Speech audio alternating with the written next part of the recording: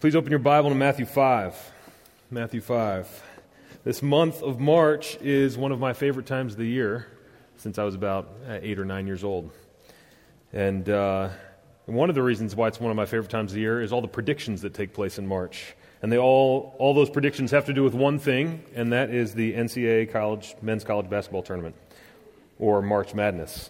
And one of the things that I love about all the predictions that are made during this time is how incredibly incompetent we all are at predicting things correctly. Oh, all of us. The odds of predicting a perfect bracket are 1 in 9.2 quintillion. And it's never been proven that anybody has predicted a perfect bracket, all 63 games in the NCAA tournaments. That's since 1985.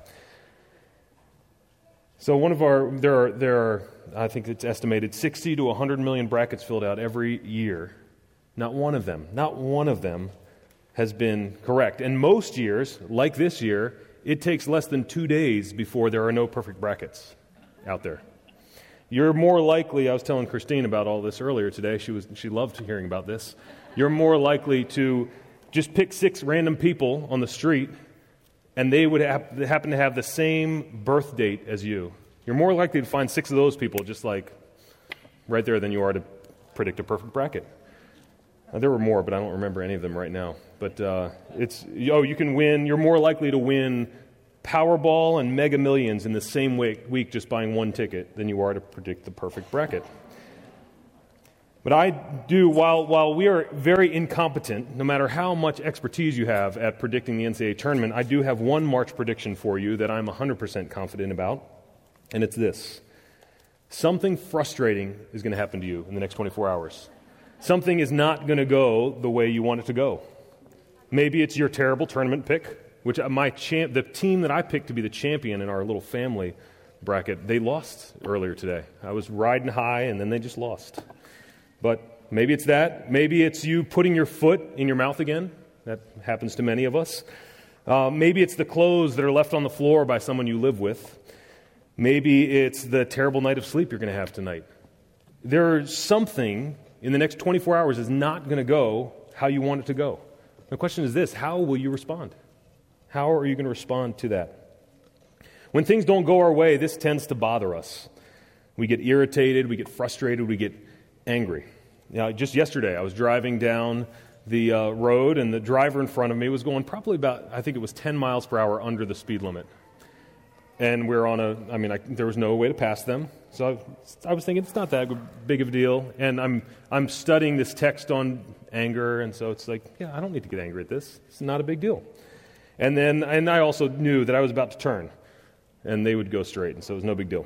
So I turned, and then not a mile down the road, there was somebody in front of me going like 15 miles per hour under the speed limit. And I had nowhere else to go as well. I tell myself, it's not that big of a deal. It's not going to affect my life that much, but something inside of me stirs at this circumstance, in these moments. For you, maybe it's not the car in front of you. Maybe it's your child or your spouse, or maybe it's yourself. Maybe it's political leaders or celebrities. There's things don't go the way you want them to go, and something stirs inside of you. There's this madness inside of us, not just in March, but every month, every day. There's this madness inside of us that stirs when things don't go our way. And what is this madness? What do we believe about ourselves that causes this dismay about our circumstances to turn into something evil? What is it that we believe about ourselves in these moments? Fundamentally, it's this. We desire to be God. We desire to be God. Now, maybe we don't think we want to be that big G God over everything that we were just singing about, but we want to be the little g gods over our circumstances, over our relationships, our little kingdoms. We just want things to go our way. Now, it's insane for us to think that we can be God. We are the people who cannot pick who will win a basketball game.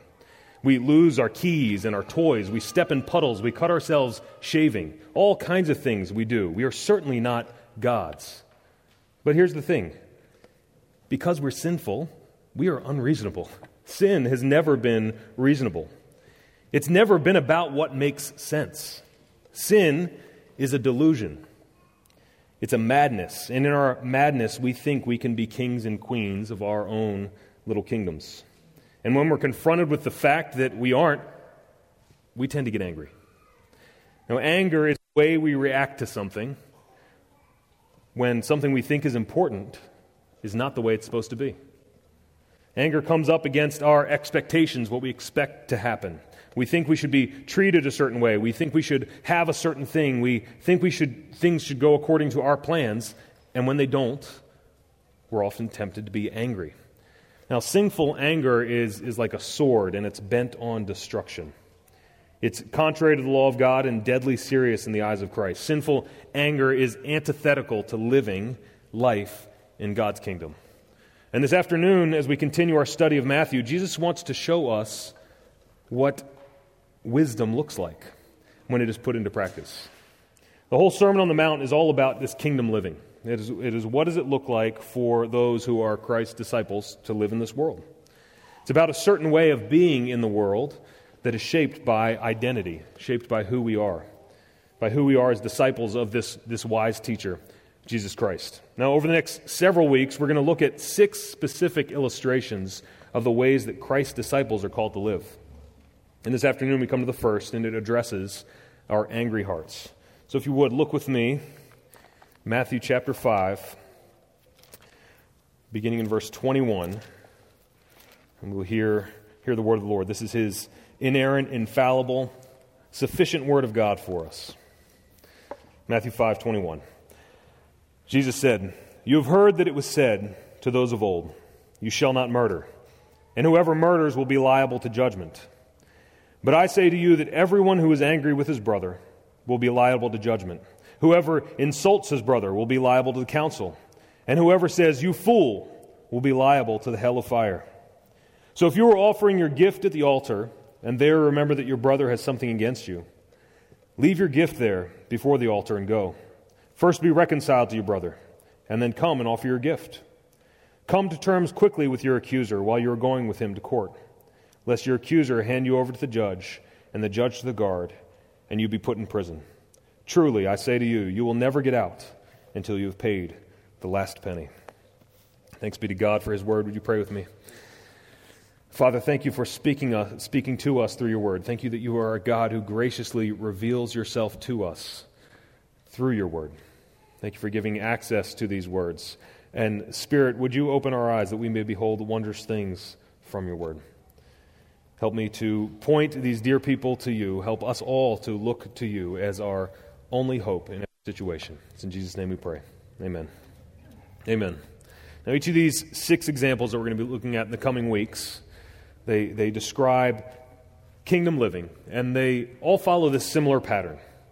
We see it right here. Jesus begins by stating what his hearers have heard about the law, how they've understood it, and then he goes on to define what this law means. And this is what we see in verses 21 and 22. We're going to get to a principle that Jesus teaches about his law. So Jesus says in Matthew 5:21, "You have heard that it was said to those of old, 'You shall not murder, and whoever murders will be liable to judgment.' This is the 6th commandment of the 10 commandments. From the very beginning, God has placed tremendous value on the lives of those who bear His image. So much so that He does include not to murder in the 10 commandments, in the Decalogue. But it's not as if that's where this caring about human life begins. No, well before Moses, we read in Genesis 4 about Cain and Abel. So just a couple pages into Scripture, we come across these 2 brothers. You know the story. They're both bringing their offerings to the Lord, and in Genesis 4:4 we read that the Lord had regard for Abel and his offering, but for Cain and his offering he had no regard. So Cain was very angry, and his face fell. And the Lord then asked Cain, he says, "Why are you angry?" And the Lord goes on to tell him that sin is crouching at his door. God says its desire is for you, but you must rule over it. But in the very next verse, we see Cain's desire. His desires, they rule over him. And you know what happens. He kills his brother. The Lord then brings judgment upon Cain. There's death and then there's judgment. When Cain begins to grasp how severe his punishment is, he fears for his life. But the Lord tells him that he will protect his life.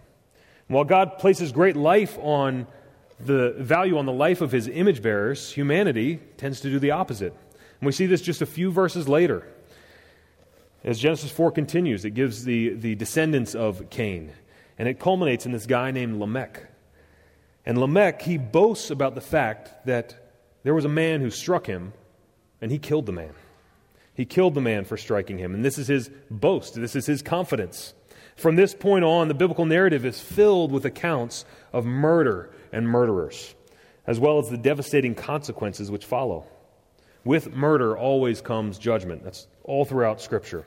I've been reading just in the past couple of weeks through Kings and Chronicles, and it's disturbing to notice how this cycle repeats itself again and again and again. These books, they record the history of the kings of Israel, those appointed by God to lead his people. And so often in their delusion of power, their delusion of authority and control, these kings become angry and murderers. You can turn to us, you don't have to turn there now, but in 2 Kings 15, you see Shallum murder Zechariah, the king, and so he becomes king. And then Menahem murders Shallum, and then Menahem dies. He doesn't get murdered. But then his son Pekahiah, he's murdered by Pekah, and then Pekah is murdered by Hoshea. That's a lot of murder, just on like a few paragraphs, one page. Why? The reason why there was all this murder is because they all wanted to be king.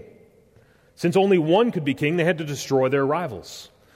When rivals threaten our rule, we resort to murderous rage. That's what we see played out time and time again. And this is just what the devil does. This is the devil's game. In John 8:44, this is how Jesus describes the devil. He says of his opponents, he says, "First, you are of your father, the devil, and your will is to do your father's desires." And Jesus describes him. He says, "He was a murderer from the beginning and does not stand in the truth because there is no truth in him." Now the Pharisees and scribes, they knew all this. They knew about the devil's game. They knew the history of anger and murder. But they sought to understand the law in such a way that they could obey it. So they limited God's law to something that they could do. Their boast was in their own ability. And so they construed God's commands in such a way that they could follow them. And they knew they were no murderers. But Jesus, speaking out of his own authority, he goes much further than those whose goal was outward conformity to God's law. Jesus begins in verse 22, "But I say to you." Now, we don't really see it here in English, but in Greek, there's this emphasis that Jesus places on the fact that he himself is saying this. So it's, "I myself say." He makes this statement of his own authority. He's not giving his opinion of the law, his interpretation of the law, but he's staking his claim as on par with the law of God. He is the arbiter of God's truth. Now, if any Pharisee, any rabbi, if they stated the law of God and then said, "But I myself say to you," they would have been killed. Jesus' statement, it prompts his listeners, it prompts us to ask this question: who is this? Who has the authority to determine God's law? And it's only God himself. So out of his authority then, Jesus gives the meaning of his law. "I say to you that everyone who is angry with his brother will be liable to judgment." He's explaining that the law goes much further than his listeners think. While they think the issue is about bloodshed, Jesus says this is only the starting point for following my law. Jesus defines the principle behind God's command. While murder is wicked, it only reveals the anger in the heart of humanity. The principle is that God's concern is our hearts. God's concern is the heart. Now in Scripture, our hearts, they refer to the entirety of who we are. In our day and age, we tend to associate our hearts with our affections. So I love you with my whole heart. But the heart is not just our affections, but it's our motivations, our desires, our will, our thoughts. It speaks of who we believe ourselves to be. It speaks to our identity, of all that determines how we act. And this is God's chief concern, the heart. In 1 Samuel 16:7, it says that the Lord sees not as man sees. Man looks on the outward appearance, but the Lord looks on the heart. God's law has always been meant to address who we are on the inside, our inner disposition. And this is not new with the ministry of Jesus, with the New Testament. This was always God's concern. God's concern is the heart. So we saw this in Cain and Abel's story, how God warned Cain that sin is crouching at his door. Sin inside him is anger, and it will lead to destruction. We also see this all throughout the prophets. God calls his people to pursue righteousness with their whole heart. And this pursuit of righteousness, it's not seen in outward actions of obedience, not only seen in outward actions of obedience, but it's characterized by an inner disposition to the kingdom of God. It's marked by a heart that longs to do the will of God. Now, Jesus continues by defining the severity of anger. He says in verse 22, "Everyone who is angry with his brother will be liable to judgment. Whoever insults his brother will be liable to the council, and whoever says, 'You fool,' will be liable to the hell of fire." Now, it would be nice to think that this was just this succession of ascending offenses with corresponding punishments, each one more significant than the one before, but that's not what's going on here. Instead, Jesus is using somewhat offensive but pretty ordinary criticisms that people used in his day. And his listeners might have started chuckling at the thought that's of someone being tried in court for an insult. But then Jesus shocks them by saying that this behavior may lead to the very fire of hell. I mean, imagine being there in that moment. And I mean, you're thinking, yeah, somebody's going to court for calling out an insult. And then he says next, whoever says, "You fool," is liable for the fire of hell. Jesus is saying that those who are angry, wrathful, spiteful, contemptuous, those who in a moment of anger want to hurt their brother or sister, or wish the worst on their coworker, or wish the worst on the person who cuts them off in traffic, these people deserve the very judgment of murderers. Jesus is saying that our words and the feelings in our hearts, they reveal our true spiritual condition. They reveal who we are. One theologian said it this way. He said, "We treat the damage we do with our lips very lightly because we do not see the corpses we leave behind." So tend to think it's not a big deal what we say. We don't see the corpses we leave behind. Jesus wants to awaken us from our complacency. It can leave plenty of room for hateful words and murderous thoughts. We think they're harmless. We think we keep them to ourselves. But Jesus is putting them on par with murder. To emphasize his point, Jesus then provides two examples of what we are to pursue instead of anger. And these examples aren't laws or advice or legal counsel, but they're meant to show for us how important it is to be in right relationship with those around us. What Jesus has in mind throughout this text is anger as it comes out in our personal relationships. A part of what it means not to murder is to be in right relationship with others. So we're going to see two examples. The first example is verses 23 and 24. And it addresses the importance of relationships in the church. Jesus describes an individual who's offering a gift at the altar. It's someone who has come to worship God. Now, it's likely Jesus was teaching this sermon in Galilee, and the altar that his listeners would have been thinking about would be in Jerusalem, about 80 miles away. So that individual would have traveled some great distance, probably over several days, to bring his offering to the altar.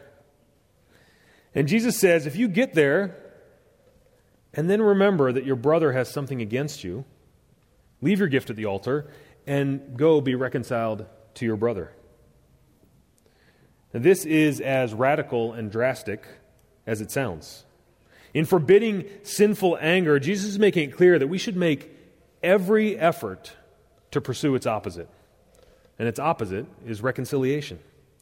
Right relationships in the church are so important that they necessitate decisive and significant action. Right relationships matter so much to God that we should take decisive and significant action in order to be reconciled. Again, we see that God's concern isn't only our outward behavior, but it's the inner disposition of our heart. His priority is not just that we come to Him and worship, though we should, but even more so that our hearts are wholly submitted to Him in every way. As Proverbs 21:3 says, "To do righteousness and justice is more acceptable to the Lord than sacrifice." Now perhaps you've experienced moments like me where you've been in conflict with your spouse or with your child or your parent or your friend. You've gathered with the church for corporate worship, but you're kind of nagged by this distracting interaction that you've had. And you keep trying to put it out of your mind. Here, Jesus is saying that your worship of God is closely tied to the relationships that you have with others. Or to put it another way, our horizontal relationships impact our vertical relationship with God. We come before God not as isolated individuals, but as people in relation with one another. People related. And God cares a great deal about these relationships. So if you're aware of sin towards someone else, go and be reconciled. And what does this look like? Well, it looks like not saying, "Hey, can you ask my forgiveness for what you've done to me?" That's not going and being reconciled. Going and being reconciled, pursuing reconciliation, is looking at your own heart, confessing your anger and animosity, confessing your pride or your lack of charity, confessing where you've been impatient and selfish, and you ask to be forgiven. To put to death anger in our lives is to pursue reconciliation with those God has put us in fellowship with. Now, another aspect of sinful anger that's implicitly acknowledged is that anger spreads. Anger is infectious. It doesn't just stay with the angry person, but it often, even normally, spreads to other people. And you can see this in the broader culture quite clearly every day. Turn on the TV, watch the news, go to a news website, and you see anger spreading. It's infectious. Spend time on social media. It spreads. Anger is infectious. When we're angry, we want other people to join us in our anger. Because this validates us in what we are thinking, in how we are feeling. And we must reject this desire and instead go and be reconciled with those we have wronged. And this takes humility. When we who are in our pretending to be God mode, the last thing we want to do is humble ourselves, to acknowledge that we don't know everything, to acknowledge that we were wrong, to acknowledge that we have sinned. That's the last thing we want to do when we're pretending to be God. But this is what Christ calls His disciples to do as they follow Him. You know, one example from my own life is I think of times where I've been corrected. When I was a kid, it was my parents. Now that I'm older, it's my wife oftentimes, bringing me a corrective word, an observation. When I'm pretending to know it all, when I'm living like that, it's really hard to take that. Because in my omniscience is very, very fragile. And when that correction comes, it threatens that omniscience, my know-it-allness. When I'm proud, when I need to be right, I don't want to hear otherwise. I'm guessing you're probably like me in that way. And when we're corrected, we hate to have the obvious reality that we don't know it all pointed out to us. And so we get angry. We respond in anger. Sometimes that anger might be outward and you see it. It's very animated. Sometimes no one might know and you just keep it inside you. But it's anger all the same. Brothers and sisters, the reconciliation that God has bought for us by the blood of Christ is far more important than being right. It says all we need to know about ourselves. The cross does. We are without hope on our own. But God has bought us by His wonderful grace and brought us into new life in Him. And now we are reconciled both to Him and to one another. So may we humbly and quickly pursue reconciliation. Let us live as we are, those reconciled to God and reconciled to one another, and pursue reconciliation quickly. One author writes, he says, a healthy church ought to be a kind of petri dish in which reconciliation multiplies like a good bacterium. It will never be a place where there's no anger, where relationships never fracture. That must await the New Jerusalem. But it is to be a place. Healthy churches are to be a place where reconciliation is a high priority. May God give us grace, continue to give us grace, to be a people where reconciliation is a high priority. That's the first example Jesus gives us. Reconciliation, relationships, right relationships in the church. Now the second example we see in verses 25 and 26, and it addresses difficult relationships, or relationships with those opposed to us. And Jesus describes here an individual who has been accused of wrong by someone else and is being brought to court. Now, the wrong is likely failure to repay a debt that's owed, and Jesus says, come to terms quickly with your accuser. Don't let this problem fester like a gaping wound, but resolve it as quickly as possible. Now, with this example comes a warning. If you let the conflict remain unresolved, your accuser may hand you over to the judge, and the judge to the guard, and you may be put in prison. And once in prison, he says in the last verse, verse 26, you may never be able to get out. Jesus' point is that we should not let bad relationships go unresolved, or they may bring us to destruction. Don't assume that bad relationships will just go away. Rather, assume that they are a ticking time bomb that must be disarmed. Now, I tend to be someone who wants to avoid conflict. I don't like conflict, especially when a relationship is difficult. I don't want to make the phone call. I don't want to see the person. I just want to ignore it and hope that eventually it'll just go away. But Jesus gives us a warning here that any conflict with others is a very serious matter that will often lead to destruction. So his encouragement is to pursue reconciliation. Now, you may be thinking, well, that sounds good. That sounds good, Devon. But you just don't know my situation. If you're thinking that, you're right. I probably don't know your situation. But God does. And God goes with you in that situation. God goes before you in that situation. He has brought you into that situation that you might depend on Him, that you might be conformed to Christ, that He might bring glory to Himself. Now, Jesus is not teaching reconciliation at all costs. He's not saying to get all your dirty laundry out there and deal with the consequences. But He is calling us to exactly what He talked about in the Beatitudes. Those who are followers of Jesus Christ live as those who are poor in spirit.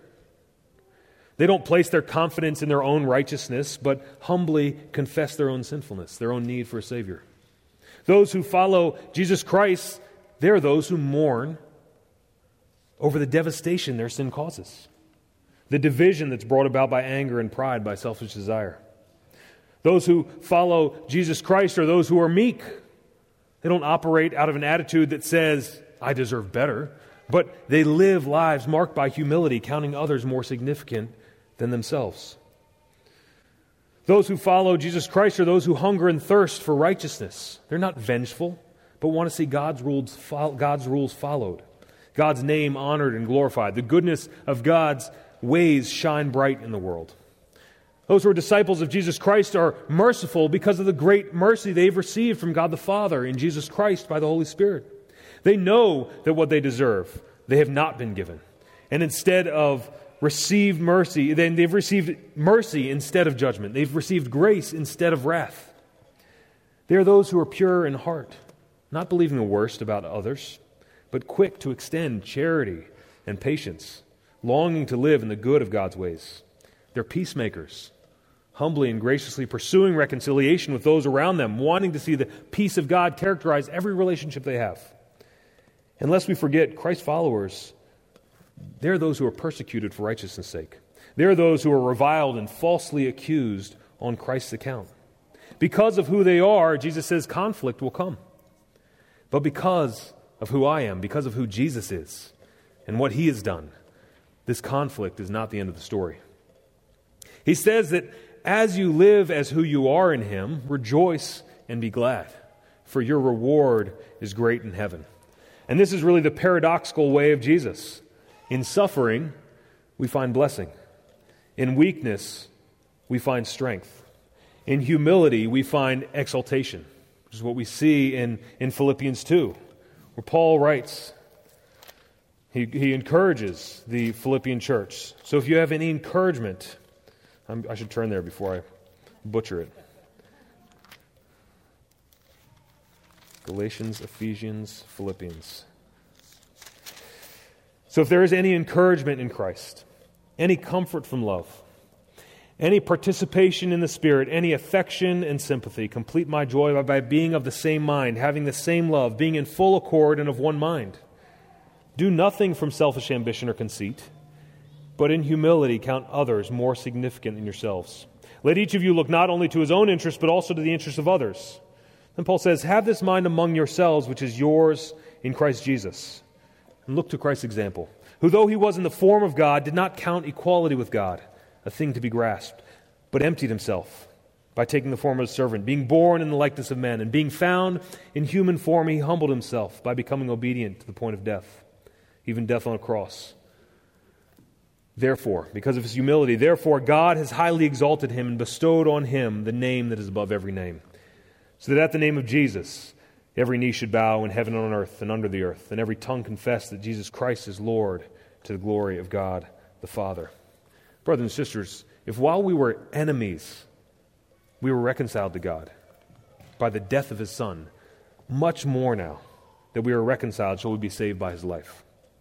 Our response to fighting our anger is not just a series of practical steps to take, as if we can just manage or medicate our anger, but it is a battle that is won step by painful step as we look to Jesus Christ.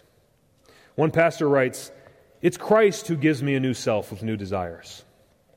It's Christ who places me in a new body as a kindergarten for love. It's Christ who gives me peace through the inestimable privilege of access to God. It's Christ who gives me strength by his Spirit to resist the devil. Christ who forgives and enables me to forgive. Christ who loves and opens the fountains of my own love. Christ who came to destroy the works of the devil. Christ who can change and subdue sinful anger. Christ and only Christ." What we all need is the mind of Christ, the wisdom of Christ. So what do? How do we get that? Two things I want to tell you. Pray. James tells us, if you want wisdom, seek it. Ask God for it, who gives generously to those who ask. So pray. Pray that God would give you his wisdom, that you would be able to walk in his wisdom. Know how to navigate difficult relationships, difficult circumstances. Pray and hear God's word. Listen to God's word. Those who tend not to listen to other people eventually tend not to listen to God either. Brothers and sisters, let us be a people who hear God's word, who are quick to hear, who are slow to speak, slow to anger. James says, "For the anger of man does not produce the righteousness of God." We cannot change ourselves, but God has given us his Holy Spirit, who works in us to do this work, who works in us to bring glory to the name of God, who conforms us to the image of Christ. So whether you are feeling the weight and burden of your anger, cast it on Jesus. Look to him and trust in him. Or if you're thinking, you know what, I'm a lot better than I thought I was. I thought I was going to really be hit hard by the sermon on anger. Maybe if that's you, look again at your heart. Look again at your heart. God cares about conforming us to the image of Christ. That's the business that he is in, and he wants to do that through people who are full of his grace, who are full of his mercy, because that is how he has treated us. So let us rejoice in that mercy together. Would you pray with me? Father, thank you for the gift of grace you've shown us in Jesus Christ. Thank you that though we rejected you in our sin, you have been patient with us. Thank you that you are a God who is slow to anger and abounding in steadfast love. And Lord, help us to be a people who are quick to reconcile with one another, who are quick to go to one another, confessing our sin, asking for forgiveness, and extending mercy to one another. Lord, help us to be people who depend on you and who look to you in your word. In Jesus' name we pray. Amen.